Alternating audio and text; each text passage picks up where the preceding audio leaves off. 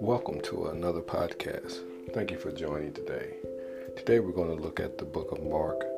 We're going to look at the 11th chapter, and we're going to look at the 20 through 24, 20th verse through the 24th verse. But I'm only going to read the 24th verse, and then I'm going to explain, and we're going to get an understanding today. And we're just going to talk about ask and believe. When you ask for something, you got to believe it. You got to trust that God is doing it and going to do it. So ask and believe. In Mark, the 11th chapter, the 24th verse, it says this: "Therefore I say to you, whatever things you ask, when you pray, believe that you receive them and you will have them." Once again, therefore I say to you, whatever things you ask, when you pray, believe that you receive them and you will have them. That's a strong statement, but that is, in most Bibles, you'll see that is red letter. What we call when we see it written in red, it's the words that came from Jesus as the authors of the book, or those who were chosen to write the scripture as they wrote. When Jesus made direct quotes in the New Testament, they would put them in red. Here we have an incident where there was a fig tree that had been cursed because as Jesus was passing by a day before, he was passing by and there was no figs on the tree. Even though in the same gospel in Mark chapter 11, verse 12 through 14, you see where Jesus cursed the tree. Now, Mark mentions in that same gospel that it was not the season for figs yet. It was not the season for figs yet. But one of the things you have to understand that in March and April, the leaves on the fig tree would at least bud, and it would be edible buds on the tree that you could actually eat from. Because there was none, Jesus saw that this tree had no buds on it, and the tree was not going to be fruitful. So he pronounced a curse on it, saying that no one will ever eat from that tree again. It says, "Let no one eat fruit from you ever again." And that is that the tree wasn't going to produce.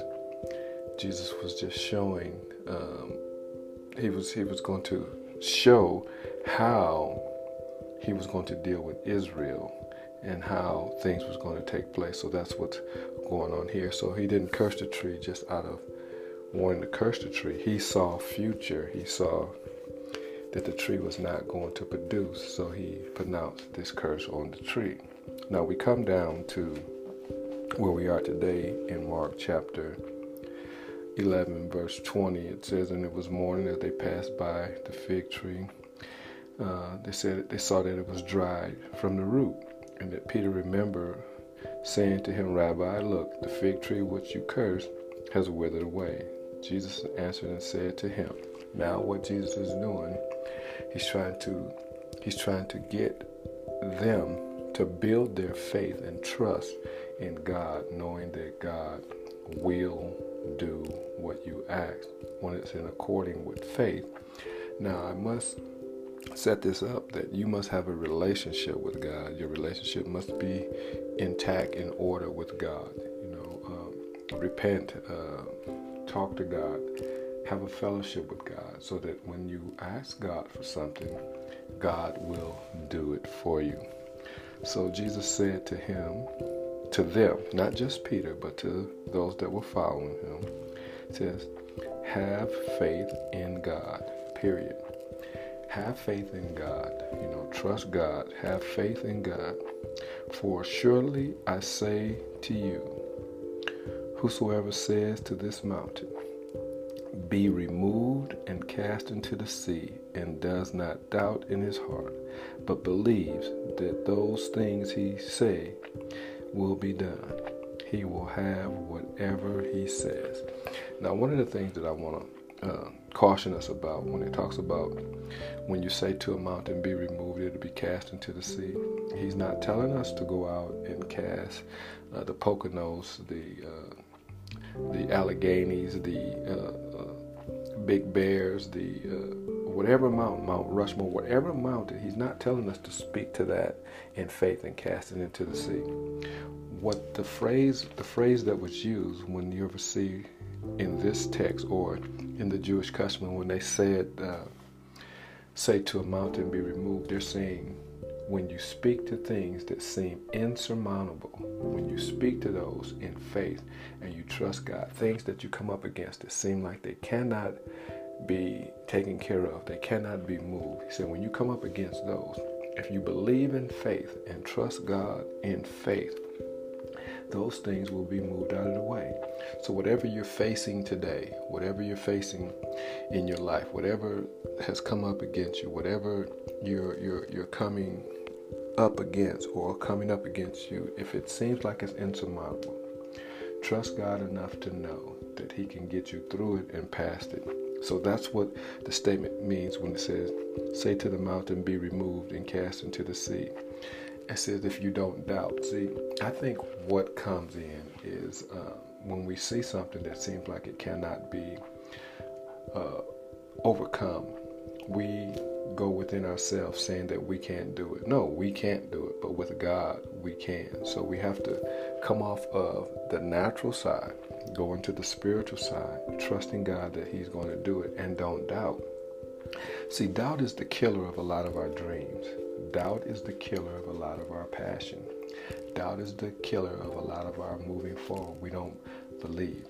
It's like taking a leap of faith. You're trusting God enough to know that if I step out there, if I start moving toward what I need to accomplish, what I need to move out of my life, if I start moving towards that, God is going to do it. And here's the thing, God is always going to comfort you. He's going to comfort your heart. He's going to comfort your mind, your body, your soul. He's going to comfort you. Now, moving out there, it's going to be a little bit scary, a little bit rough, but you can't have fear because, see, fear only causes you to lose. And see, in Mark chapter 9, the 20, I believe it's the 23rd and the 24th verse, it says this in Mark chapter 9, verse 23 and 24, just to help us to understand how we can believe, but we can have doubt, but we need to get help with our doubt. Here it is. It says, Jesus says to him, if you can believe, all things are possible to him that believes. Immediately the father of the child cried out and said with tears, Lord, I believe. Help my unbelief. Lord, help me in the area where I am lacking the confidence and belief to know that you're going to take care of it. Help me in that area. So Jesus will help in that area. So today's podcast, I just simply want to talk about us and believing and trusting God, even in this tumultuous time, even in this time of pandemic, in this time of joblessness, in this time of things, it doesn't seem like things are working. Still trust God. Don't give up. There's a song by, I think it's Courtney Bryan Wilson that says, still, in other words, he says, this time I will be still. When things seem insurmountable, I'm going to add it into not into the podcast, but into my songs when I choose it for my Instagram page. I'm going to add that song in so that you can hear it a little bit and understand that we know that we have to trust God, even though when it seems like it can't be done. James Cleveland actually sung a song years ago. It talks about, where's your faith? Where's your faith? Where's your trust? Do you believe? Do you trust God? We have to trust God. We have to know that He can do superly abundantly more than we can dare ask or think. We have to trust Him enough to know that everything is going to be all right. It's going to work out in your favor when you trust God. Now, like I said, I must give the prerequisite on this, that you must have a relationship with God in order for God to move on your behalf. God wants relationship with us. God wants fellowship with us.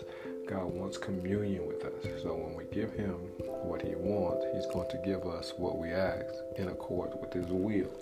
So in this passage it says, I'll read it one more time. Therefore I say to you, whatsoever things you ask when you pray, believe that you receive them and you will have them.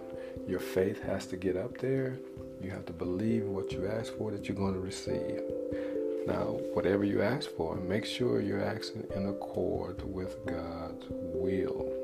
Or make sure you're asking for things that are inside the guidelines of godliness, or things that you need, like a job. That's great to have. Trust God for the job.